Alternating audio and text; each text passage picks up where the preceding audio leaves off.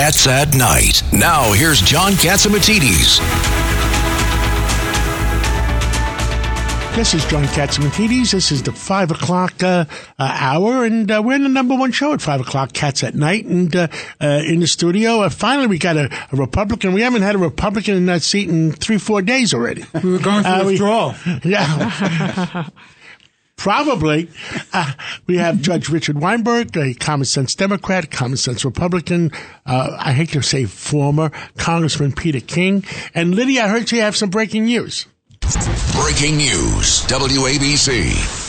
Remember that FBI raid on Mayor Giuliani's residence back in April 2021? Well, federal prosecutors just announced no criminal charges will be filed against him. What is your reaction? I'll go to you, Congressman King, first. You don't think it was political, Congressman King? No. Well, I do know it was a disgrace, an absolute disgrace. You have a man, you try to ruin his reputation.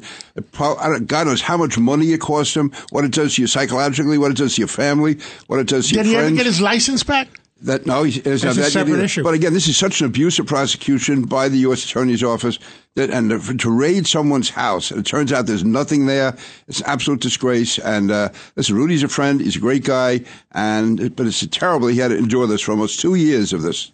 Federal prosecutors were investigating whether Giuliani's dealings with figures in Ukraine in the run-up to the 2020 election required him to register as a foreign agent. Why did they spend more time on Hunter Biden? I was going to say, where's that investigation of Hunter Biden doing that? Bill O'Reilly, I understand, is on the line. Bill O'Reilly, prolific author, journalist, historian. His latest book, Killing the Legends, 20 million books sold. Welcome back to Cats at Night. Also, he has a show here, Common Sense with Bill O'Reilly, WABC Radio, every night at 9 o'clock, 9 p.m. Tune in. It's the number one show, right, John? Number one show at night. Well, thank you, guys. I appreciate it. I think the Giuliani situation is just another example of the widespread corruption that Joe Biden has brought to the country, the federal government. I mean, shouldn't the Department of Justice be ashamed of themselves? These guys have sworn to uphold the law. Ashamed of themselves? I mean, that would require a sense of shame. Scruples. Yeah, these people are order takers. But I'm going to tie it into what happened over the weekend with the Border Patrol head who was forced to quit. The Biden administration now is at a point where they're totally lost control of the southern border. And not only in the migrant situation where millions of people have come across since Biden was inaugurated, but also in the Border Patrol morale, where the agents are basically saying, look, you're not enforcing the law, so why are we going to put our lives on the line? That's right. These Why? drug cartels, when it's almost akin to the NYPD. So why are we going to put ourselves out there when we might get our heads blown off at any second when the Biden policy is let everybody in, which he has. And so Biden now getting really nervous that this thing's going to blow up, this story. So he replaces the head of the Border Patrol with another flunky who's not going to do anything. But he keeps Mayorkas, the director of Homeland Security, who's overall in charge of it, because Mayorkas, again, is a crony. This is cronyism. And it's very much like the administration of U.S. Grant, when Grant in his second term pretty much lost control of everything because he had cancer, and then his cronies ran wild. That's what's happened in the Biden administration. And very few people know this. They don't understand the underpinnings of it. But the corruption from the federal government, I'm trying to think back if I, in my lifetime, have seen this kind of corruption, and I don't think so. It didn't happen in the Clinton administration, didn't happen in the Bush administration, although the Bush administration did mislead on foreign affairs. Obama used the IRS bill. It wasn't really the Bush administration. It was his Rumsfeld and Cheney, wasn't it? I disagree. That was a tactical error, but it was like Vietnam where they weren't up front with the American people. But go back to IRS. Didn't they abuse the IRS?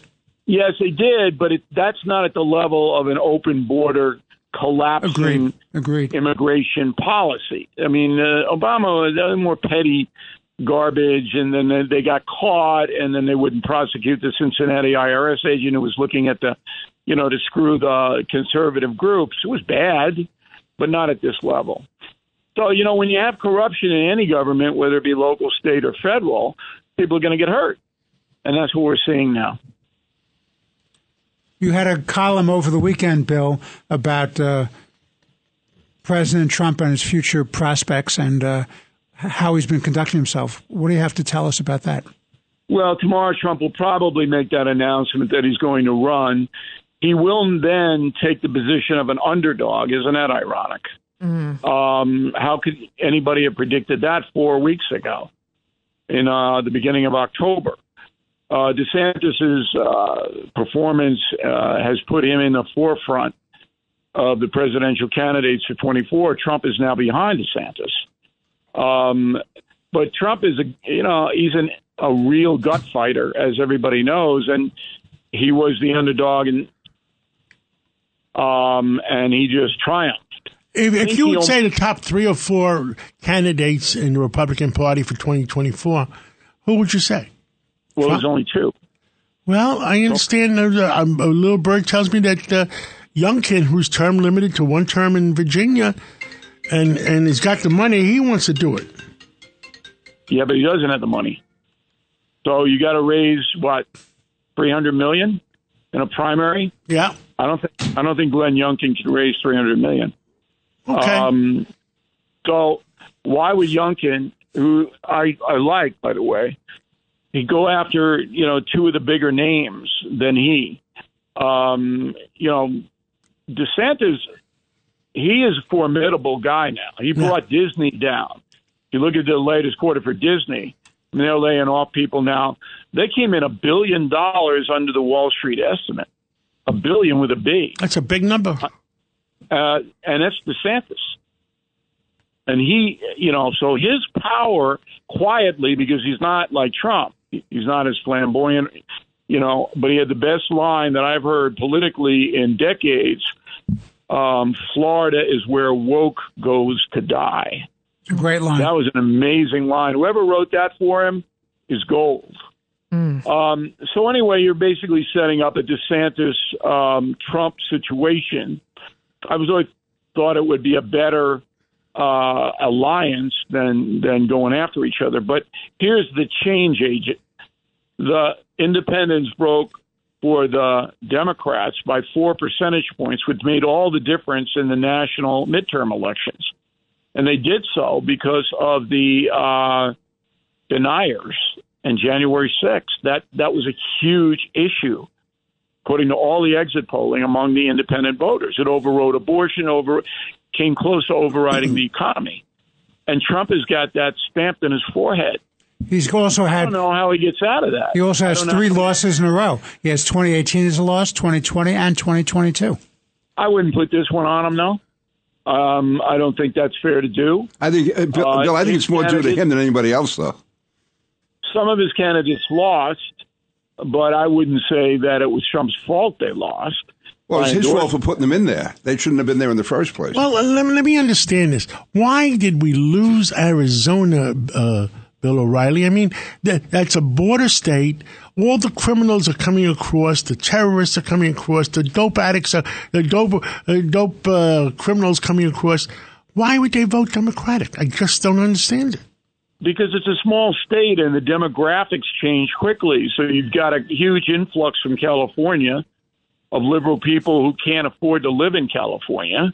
They're in Arizona. And then you have all these new citizens, all these new immigrants who need help. And if you need help, you're going to vote Democrat for the entitlements.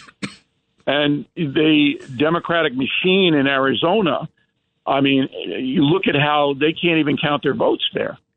This is a pretty primitive state. But along with Nevada, it is now a blue state, which is fairly shocking in the land of John McCain and Barry Goldwater.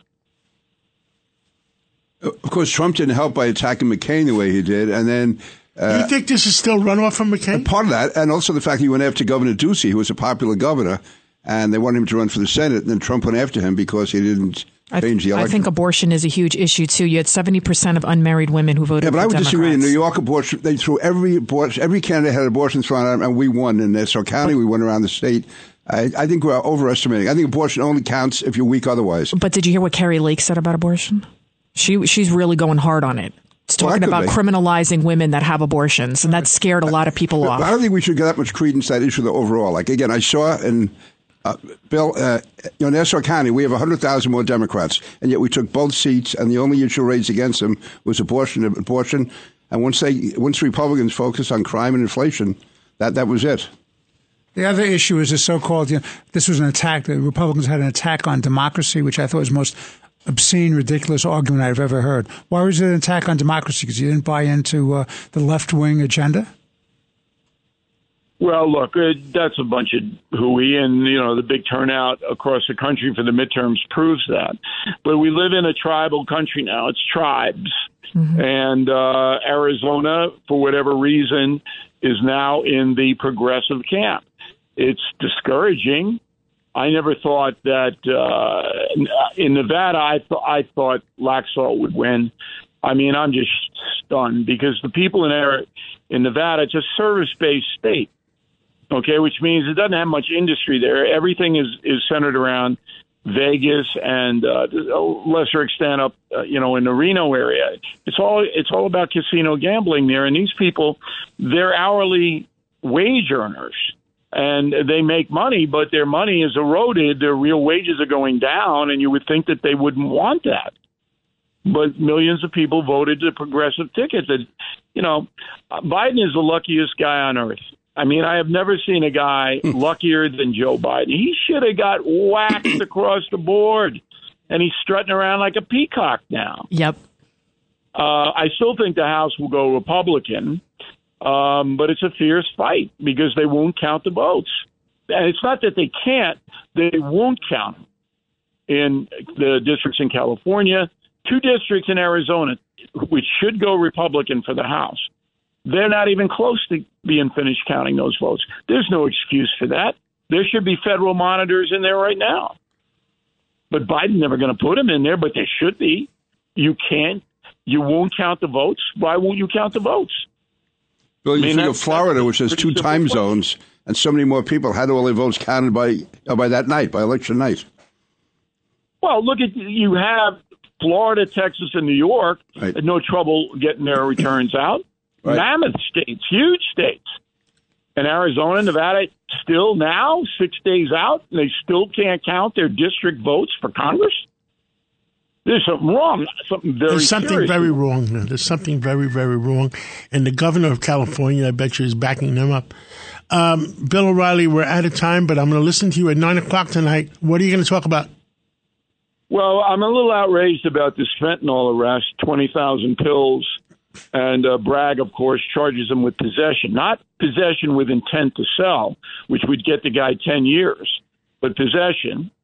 They catch him in Washington Heights. 20,000 fentanyl pills on this guy. And he's released. They're trying to destroy our city and our country. They let him go. Right, and they let him out, and he'll never show up for his hearing. Never in a million years will he show up for his hearing. Well, he's in the wind. The truth is, where's the U.S. attorney? Can't the U.S. attorney go after, No, there's a local beef. The NYPD collared him, so it's local. The jurisdiction of Feds wasn't a joint operation with DEA. It was good work on the part of the New York City Police Department. But then it gets into Bragg's office. Possession? Are you kidding me? This guy's going to take 20,000 fentanyl pills by himself? I mean, it's just so talk about corrupt. I mean, this is just off the chart corrupt. That's why they should do joint. They should do joint investigations and prosecutions. Also, they do them, but they don't do them all the time. Right. But this is what I mean about African Americans in New York City voting for Hochul. Okay, here's another example. Those 20,000 fentanyl pills are going to wind up in your neighborhood. I mean, it's crazy. Also, the U.S. attorney was too busy going after Giuliani. Yeah. Yeah, right, I know. To see if he talked about somebody with Ukraine. Oh, it's so crazy, isn't it? Oh. It's crazy. It's it's a bizarro world. I think we can start calling it a bizarro world. Bill O'Reilly, thank you. I will listen to you tonight at 9 o'clock on WABCRadio.com and BillO'Reilly.com and 770 on your dial whole East Coast on 770 because it's after dark. Thank you so much, Bill O'Reilly, and we'll talk to you soon. Thanks for having me in, guys. It's Cats at Night on the Red Apple Podcast Network. Welcome back to the John Catsimatidis Cats at Night show. Now on the line for us, Michael Goodwin. He's a New York Post columnist, a Pulitzer Prize-winning writer. Welcome back to Cats at Night. I know you have a lot to say about this election, don't you, Michael Goodwin? Thanks, Lydia. Everybody seems to, right? I mean, you have the country split almost exactly in half, as though somebody just took a knife and drew it right down the middle, and you got a 50-50 country, it looks like. One narrow win in the Senate for Democrats and probably a narrow win for Republicans in the House. So you have a split of governor's races across the country. So it's a very divided country, literally and figuratively. Where do you think the red wave went wrong? I don't know. I'm not sure it ever existed. I think that some of the polls may have been too generous in some cases. I think polls are always based in part on past performance, on expectation as to who will turn out in what numbers. I think, for example, Lee Zeldin in New York, the polls were basically right. Mm-hmm. They said he would, lose by single digits, and he lost by 5.5, 5.7, something like that. Would win 3 or 4 of the House seats, which they did. So, or new House seats. So, I think in general the polls, when they're showing this kind of closeness as they did in the city and state and also nationally, you get some late breaking movements that the polls can't really pick up over a weekend or whatever. So I don't fault the polls. I think that they were swinging back and forth throughout the summer and into the fall. So I'm not shocked that it ended up this way. Yeah, so in other words, Peter, I'll go to defer to you after. Are we saying that there was no red wave and we just made it up? No, I think the polls at one point showed that. But it also showed that a lot of races were very close. And that's where I think the predictive value begins to wear away. That a late break of a point, even a couple of points over the last 3 or 4 days, is going to be very hard to pick up. And with the country so evenly divided, it really does matter in the end who comes out. And obviously, Democrats did well in the key states to hold on to the Senate. But, as I say, you had the surprises, in the sense that Republicans picked up House seats where in New York and some other blue states that nobody was really thought could happen for a while. So, I'm disappointed. I wish it had been more of a red wave. I thought it would be earlier in the week, but it didn't work out that way. And so I think it's sort of within the margin of error. We have to say that the polls were more or less, about where it ended up. Yeah, Michael, this is Pete King. Always great talking with you. The unknown factor in all these polls is trying to estimate what the enthusiasm level is. And I think the reason why pollsters sided with the Republicans this time is they thought there was so much anti-Biden sentiment. The country was in such bad shape. Like 55% of the people say the country is going in the wrong direction. And usually that means the energy level would be with the party out of power. It just didn't happen. And again, I'm putting my own bias here. I lay a lot of the blame at the feet of Donald Trump for that. Well, yes, we agree.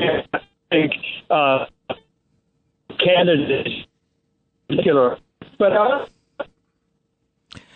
Michael Goodwin, can you repeat that? We're just having a little bit of a technical difficulty hearing you. Yeah. No, I think that it's important when we're pinning the tail on Trump to also focus very specifically on what it is he did wrong. And I believe it is this claim that the 2020 election was stolen, that he makes that a litmus test for the people he endorses. That is a heavy burden, especially in swing states like Arizona, like Nevada, like Georgia. And so I think in Pennsylvania, of course, too. And so you get these candidates for whom that is the most important thing about them. They agree with him on that. So you get a Mastriano in Pennsylvania winning the governor's primary and being a terrible candidate and pulling down Mehmet Oz, who was not a great candidate, but should have won. But when you have the top of the ticket getting 42%, and I would just say quickly, too, Trump doesn't help those people once he endorses them. He doesn't help them with money. He has tons of money. He doesn't use it. It's really all about him and his fixation on 2020, and it's a burden on a lot of these candidates. And, Michael, it's Richard Weinberg. What happened was Trump did worse than that, because he engaged in a civil war against McConnell. Instead of having a joint venture to elect Republicans to the United States Senate, he fought him every step of the way. Yes, and I have to say, too, that his reaction to Ron DeSantis' win, I found especially repulsive. He would have been happy if DeSantis lost. That would have eliminated DeSantis as a competitor. And so I think Trump, he only plays for himself. He's not a team player, and that's a very tough burden on the party. And Richard, you're right about McConnell. I mean, the slurring of McConnell's wife, the Youngkin reference to sounds Chinese. I mean, these are really beyond the pale.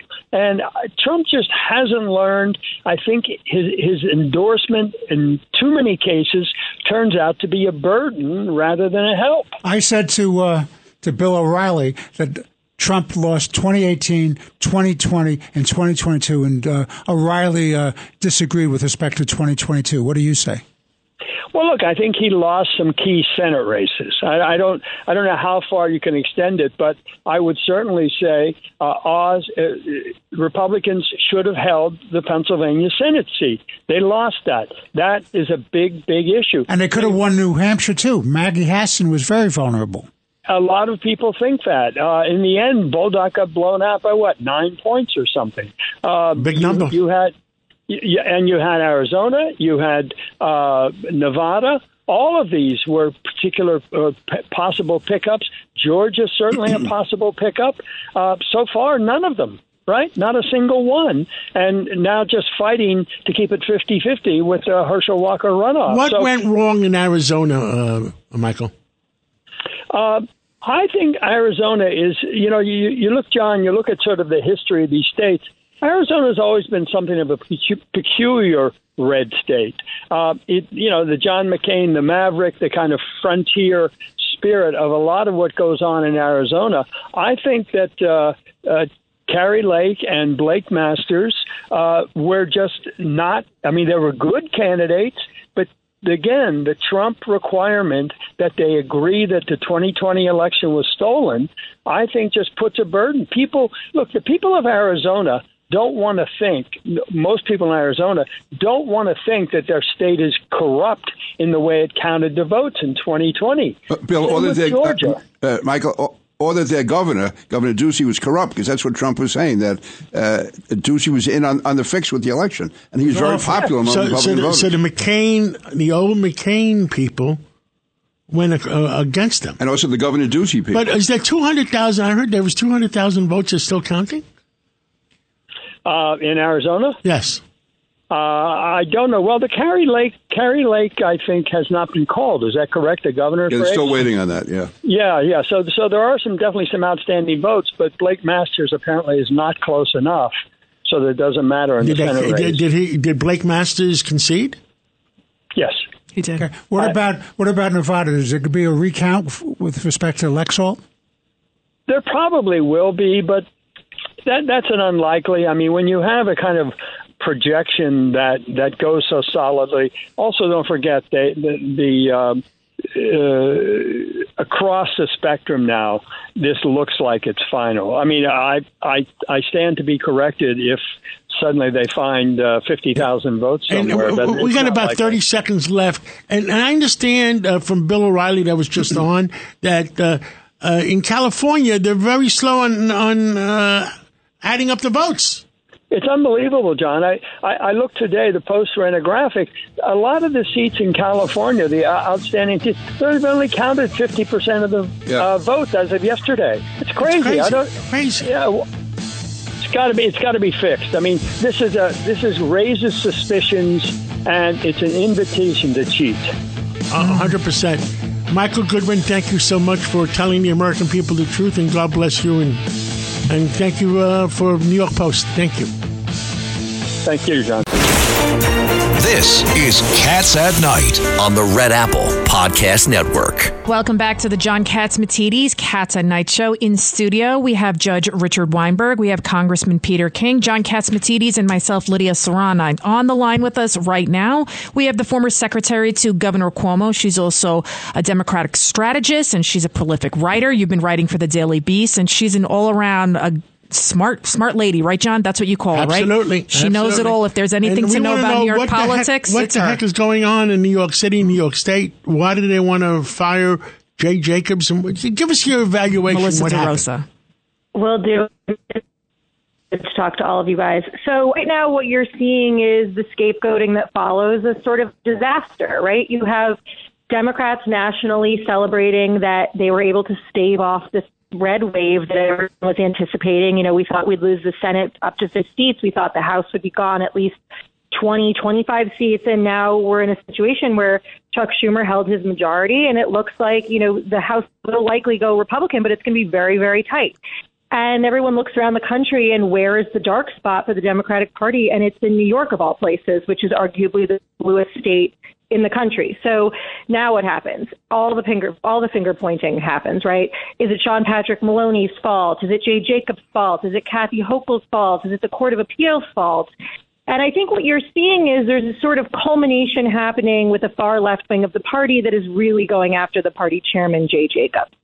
And so that's, you know, where we are. I mean, from where I sit. So who's going after him? Is there a particular sector? Well, yeah, I mean, what you're seeing is AOC, and you're seeing, you know, Biaggi, you're seeing Yulie New, you know, both of them just lost their seats. And they're sort of holding on to this piece, I think, as a bid for relevance. But it's the far left wing of the party has, you know, come up in arms against Jay Jacobs. Hochul was asked about it at Thomos. She immediately out of the gate said, I thought Jay Jacobs did a phenomenal job and he's not going anywhere. So she's sort of put herself in a box, too, because now if she gives in, she's weak right out of the gate, right? You just got elected governor by the slimmest margin since 1994. And if you give in to this, you know, all these people holding pitchforks saying they want Jay's head on pitchfork right after you just said he wasn't going anywhere, then she's a weak governor right out of the box. But they don't seem to be letting up right away. So it'll be interesting to see how it plays out. Yeah, but this is Pete King. Good to talk with you. Let me just say, as an outsider, as a Republican, I think Jay Jacobs is the ultimate professional, and I'm really delighted that Democrats didn't listen to him over the last 6 months or a year, because he was really sounding the alarm going back a year ago. Absolutely. And it's just like crime. He's the one who understood the crime issue for the Democrats. Well, and I was going to say, Congressman, and it's great to hear your voice. I couldn't agree with you more. I mean, Laura and Todd were the canary in the coal mine, right? Like, what happened in 2022 shouldn't be a shock to anyone because it happened in 2021. We saw Nassau County go red in 2021, primarily on the crime issue. It's a little bit more than just, I think it was also sort of a reaction to not being happy with how things are going with one party rule in Albany and in the city. And so I think that we started to see the tide turn here. And I think Jay was out there sounding the alarm bells. And, you know, I talk to Jay all the time. I talk to a lot of people who are people in the Hochul campaign. And it sort of sounds to me like he was telling them much earlier, you know, we've got to be out addressing the crime issue, but their out-of-state consultants were just wholly focused on Trump and abortion, and I think they frankly blew it. So I think everyone's looking to point fingers and lay blame. And I think that, you know, also, Pete, as you know, Congressman, when the governor of your own party is in state, that person is the head of the state party. So, I mean, Jay Jacobs is, you know, in a lot of ways, he's a figurehead. In a lot of ways, there are functionary roles that he plays, but really it belongs to the governor. And so if there was some, you know, total miscalculation at the top of the ticket, or people weren't dealing with crime governmentally, politically, I think that, you know, people should take an honest assessment of where that blame lies. You're right. No state chairman is going to tell the governor what to do. Yeah, but look, Melissa, it's Richard Weinberg. In fairness, it's the legislative leaders. It's Hastie and Stuart Cousins who refuse to budge on meaningful bail reform. That's the problem. And they wrapped it around them, and justifiably so, because the crime is still escalating. It's still a dangerous place out there. The perception is awful. And Hastie and Stuart Cousins refuse to deal with it. And they've wrapped it around the Democratic Party. But see, you know what I don't understand? And maybe Melissa, you would tell me. I mean, we all want to tell the truth to the public. And the governor, who I love, and she stands up there and gets Hillary Clinton, and she gets Obama, she gets all of them, and they all say there is no crime problem. Do they live in a different planet? Or do I live in a different planet? And, John, I can't agree with you more. I mean, the larger, the even more absurd thing that I'm seeing is people blaming Eric Adams and saying, oh, it's Eric Adams' fault because he's talking about crime. It's like, just because you don't talk about crime doesn't mean crime isn't an issue. Did you read the op-ed piece that Eric Adams came up with? I did. I saw that. Give us your evaluation of that. I mean, look, I think that we have to figure this out fast. I think that in New York, this was an instance where all politics was local. I think that the local issues on the ground overcame the national. I think that people didn't really feel threatened by abortion in a state as blue as New York, where it's been the law since Governor Cuomo made it the law in 2019. People know these facts. So I think that when they tried to create more of a boogeyman in some of the national issues here on the ground, it didn't work. And I think that Democrats, and I've been saying this on your show for a few weeks, and I've written about it. I think there's a real disconnect between Democrats on the left right now and people on the ground with how they're feeling. And I'm not saying that you should overly hype the issue, but to ignore the issue. I mean, people are getting pushed on subway tracks. People are getting punched on the face standing on street corners. A woman was out for a jog. That's why I said that. Are we living in a different planet? I mean, well, and that's the thing. And I think that people get angry. And I think that you saw that, John. I mean, Congressman, you were around in 94. Right. When was the last time you had where Republicans statewide, and this is not George Pataki, he's not more of what I put in the moderate camp like you. He was very far to the right. He was a big Trump supporter, election denier, anti-choice, and he came within 5 points of being governor of the state of New York. Also, so, I mean, if that's not a wake-up call, I don't know what is. Talk about Nassau County. I mean, just take the district I live in now, Anthony D'Esposito. There were 75,000 more registered Democrats.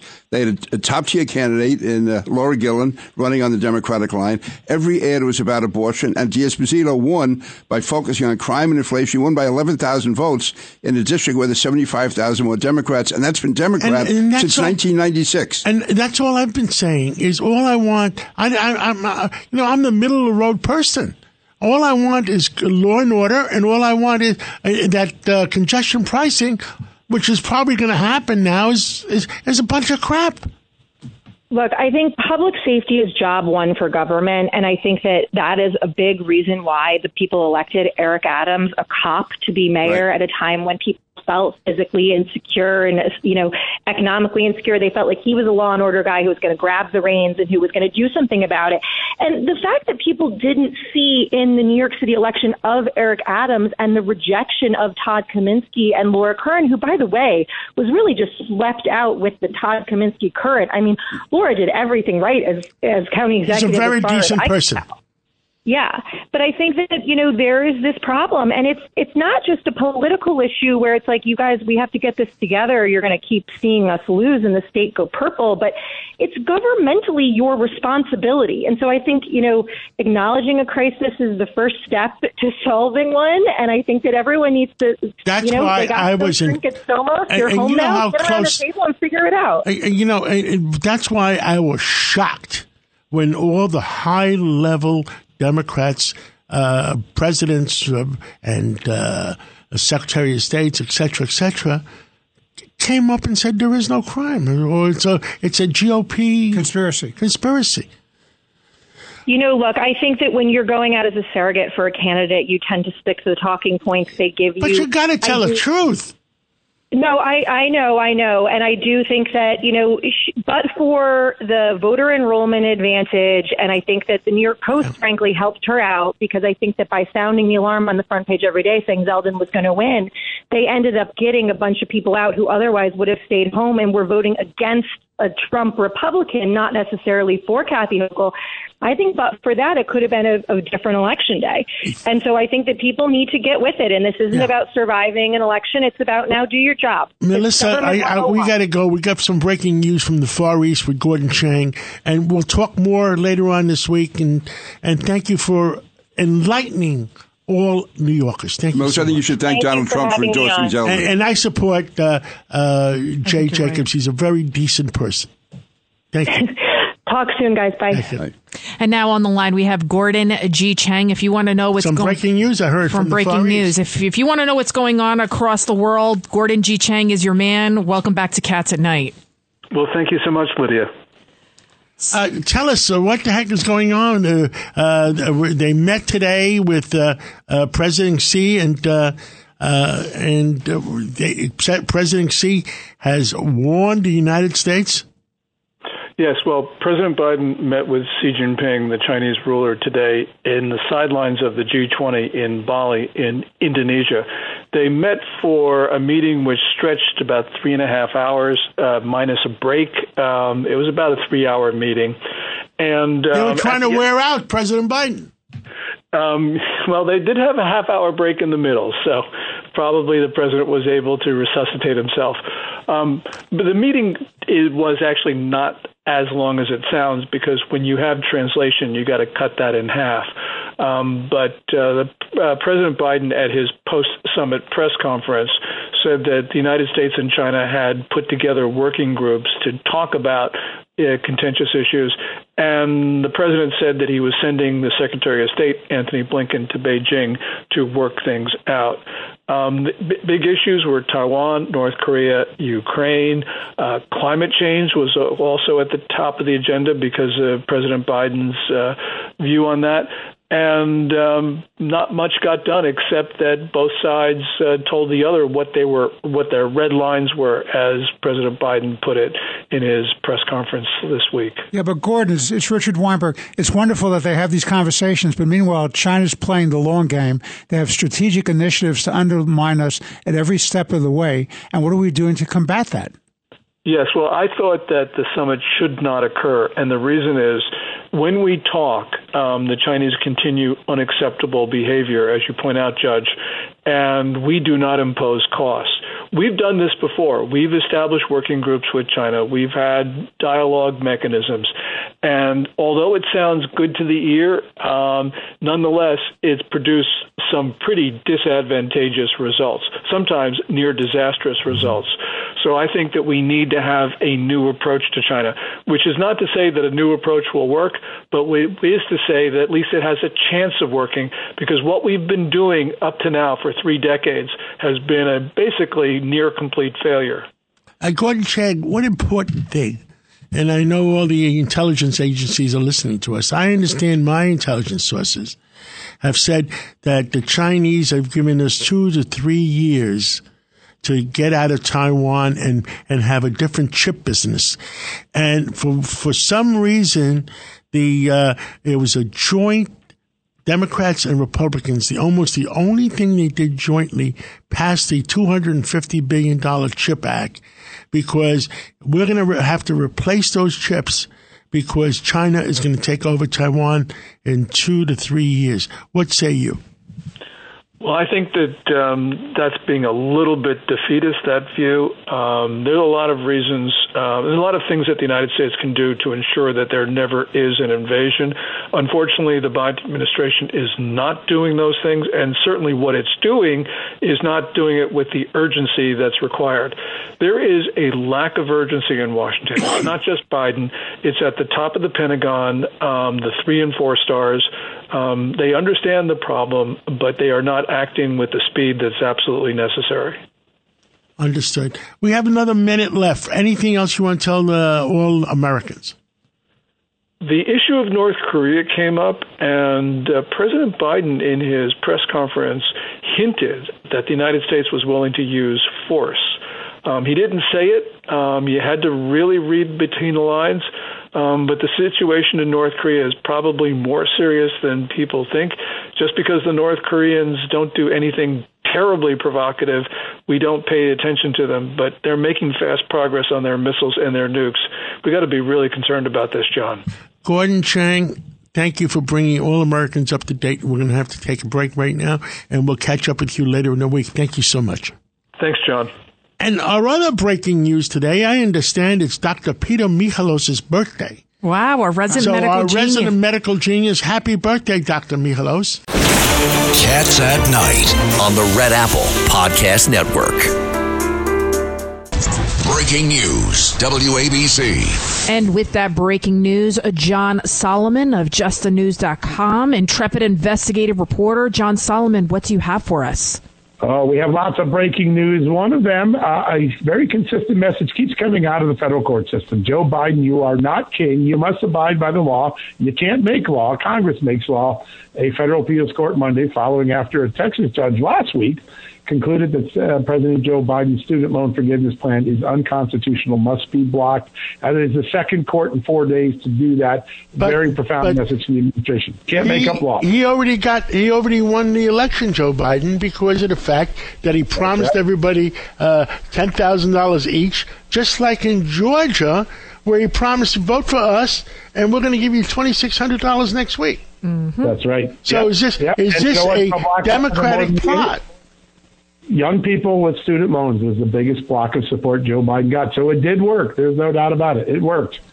So, yeah, vote for me, and you're going to have $10,000 off your loan bill. Who wouldn't vote for that? And at least what we should have done was give them 2 turkeys in every, in every oven. We should have promised. I mean, 20. I'd like to make fun of what's going on, but it's a serious business. You're right. Terrible. It's terrible. Our tax dollars are being used to make political bribe payments. That's what's going on. But the court's at least you know what I said at the meeting last week? We had a meeting last week. The GOP guys are doing like the soldiers, in the Revolutionary War, the British soldiers, and properly dressed in all red, properly marching, and they were dealing with a bunch of terrorists running around the Revolutionary War, shooting them in the back. Mm-hmm. I mean, it wasn't proper to shoot them in the back, but they did what they had to do to win the war. So right now, my comment is that the GOP is walking around with white shoes and bow ties, and the Democratic guys are running around as with combat boots, fighting in the streets. I gave a speech last night in Michigan, and a lot of people came up after me. And one of these guys was a Vietnam War vet. He's been in his late 70s. He said, John, I'll tell you what I think about politics in Washington. I said, sir, please tell me. He said, the Republicans play chess, and the Democrats are playing battleship with nuclear-armed weapons. And I think people in the real world are beginning to figure out. Yeah. Yep. That's exactly it. I mean, same thing I just said. It's we're like the British walking around in proper uniform during the Civil War. Go ahead and shoot us. Yeah. It's and what other breaking news do you have? Breaking news? Well, this is something you're going to get even before the news gets it. I just finished an interview a few minutes ago with James Comer. He'll be the likely chairman of the House Oversight Committee, the most powerful investigative body in Congress. And he said that his staff has uncovered evidence that NIH officials, public health officials in the federal government, were using slush fund money, leftover taxpayer money, to buy the silence or to buy the stories of scientists to hide information about the origins of COVID, about some of the problems with the early COVID treatments. He says he's going to drop all that evidence in January. People are going to be floored. And he said we have a much larger system to fix in public health than just getting rid of Dr. Anthony Fauci. Much larger problem that his staff is uncovering. That's going to have a lot of news. We'll have that story in the morning, but you guys got it first. But thank you. And the big question is, does anybody go to jail? Yeah. I haven't seen anybody go to jail except a few Republicans. Yep. That's a great point. No accountability means the likelihood that these things will repeat themselves is very high. That's what people say all the time. We have to start punishing people. There has to be consequences for bad behavior. John Solomon and John Catsimatidis, if you remember when the COVID vaccine first came out, people were talking about inflammation of the heart, myocarditis, and if you put that on Twitter or Facebook, you got banned, you got blocked. Now we're seeing that actual publications and doctors and hospitals and even CNN reporting it. Yeah. Yep. Yeah, no, that's exactly what the congressman said, too. He said, listen, the American people, the world's being lied to. Right. So we were being labeled as misinformation when we were just reporting what people were saying, and people were getting blocked, and I don't know. So what else is going on? What's the latest? Can you tell us about Arizona? Well, it's 7 days and we're still counting. We're probably going to have election month. Maybe it's election quarter. I don't know. It's just insane that in the modern era, it takes us 8-9 days to settle a vote. Right now, the Senate and Attorney General and Secretary of State's races have been called. Democrats took 2, Republicans took 1. The Kari Lake, Katie Hobbs race is the real remaining large, big one out there. Hobbs is still a little bit ahead of Kari Lake. Kari Lake still thinks will be the votes to turn that her way, but God knows when that'll end. It just keeps going on and on and on. And I'll bring up one other story because it's getting a lot of attention. There have been several. Normally, this is a time of year where college students are getting happy. They're going to finish up the exams, go home for the holidays for a little bit. Serious, significant, deadly tragedies on 2 campuses in 24 hours. 4 dead University of Idaho students, and then the parent campus homicide.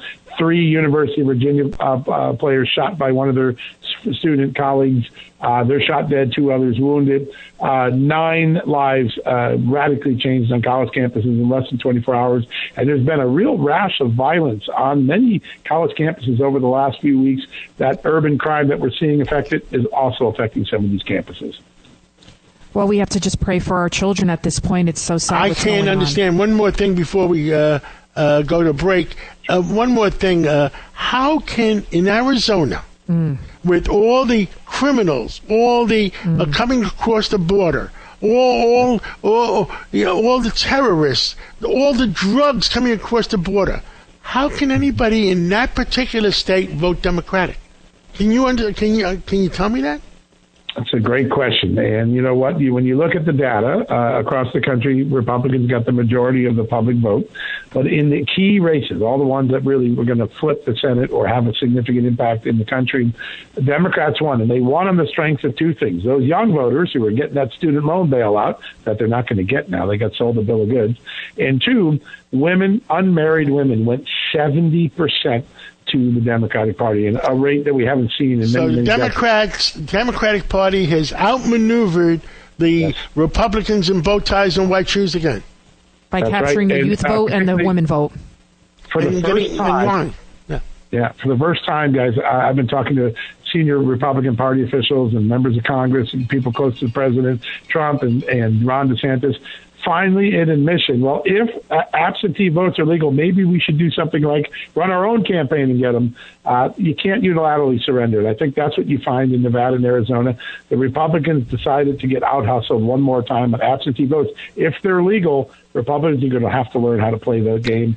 There's a realization finally. Have they surrendered? Have the Republicans in Arizona and the Republicans in Nevada surrendered already, or is it final, or is it just? Kari Lake is still holding on. Remember, the Republican won the Nevada governor's race, but the Senate candidate Laxalt did concede.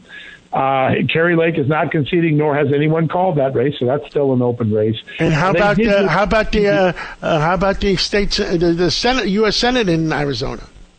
Blake Masters has not conceded, but that's about a 5-point race. I don't think any people are really looking at that one to flip. But Kari Lake's much closer. Much closer. Well, we'll tune in later in the week for a further update. Let's see if we can get it done by Thanksgiving. Thank you. Thank you so much, John Solomon of JustTheNews.com. That's JustTheNews.com. And by the way, there's still more breaking news coming out. The New York Times reporting the FBI had as many as 8 informants inside the Proud Boys in the months around the January 6th Capitol attack. Boy, John, stories keeps unfolding. The walls? I wonder which of the federal agencies, I'm not going to name any particular one, was climbing the walls. Who planted the bombs? Well, why don't we find a story to somebody to talk about it? Maybe we can get somebody on the inside to talk about it. We'll talk more about this tomorrow, of course. And what do we stand for in this show? Truth, justice, and the American way. God bless America. It's Cats at Night on the Red Apple Podcast Network.